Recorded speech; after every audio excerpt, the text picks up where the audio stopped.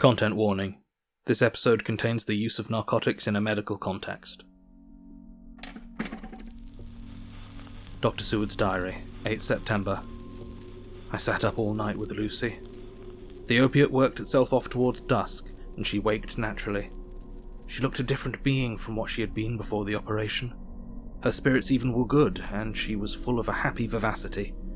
But I could see evidences of the absolute prostration which she had undergone. When I told Mrs. Westenra that Dr. Van Helsing had directed that I should sit up with her, she almost pooh-poohed the idea, pointing out her daughter's renewed strength and excellent spirits. I was firm, however, and made preparations for my long vigil. When her maid had prepared her for the night, I came in, having in the meantime had supper, and took a seat by the bedside. She did not in any way make objection, but looked at me gratefully whenever I caught her eye. After a long spell she seemed sinking off to sleep, but with an effort seemed to pull herself together and shook it off. This was repeated several times, with greater effort and shorter pauses as the time moved on. It was apparent that she did not want to sleep, so I tackled the subject at once. You do not want to go to sleep? No, I am afraid. Afraid to go to sleep? Why so? It is the boon we all crave for. Not if you were like me. If sleep was to you a presage of horror. A presage of horror? What on earth do you mean? I don't know. And that is what is so terrible. All this weakness comes to me in sleep until I dread the very thought. But my dear girl, you may sleep tonight. I am here watching you, and I can promise that nothing will happen. I can trust you.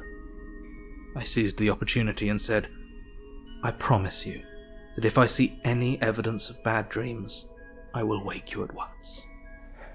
You will? Oh, will you really? How good you are to me. Then I will sleep. And almost at the word she gave a deep sigh of relief and sank back, asleep. All night long I watched by her. She never stirred, but slept on and on in a deep, tranquil, life-giving, health-giving sleep. Her lips were slightly parted, and her breast rose and fell with the regularity of a pendulum. There was a smile on her face, and it was evident that no bad dreams had come to disturb her peace of mind. In the early morning her maid came, and I left her in her care and took myself back home, for I was anxious about many things. I sent a short wire to Van Helsing and to Arthur, telling them of the excellent result of the operation. My own work, with its manifold arrears, took me all day to clear off. It was dark when I was able to inquire about my zoophagous patient. The report was good. He had been quite quiet for the past day and night. A telegram came from Van Helsing at Amsterdam whilst I was at dinner, suggesting that I should be at Hillingham tonight, as it might be well to be at hand, and stating that he was leaving by the night mail and would join me early in the morning.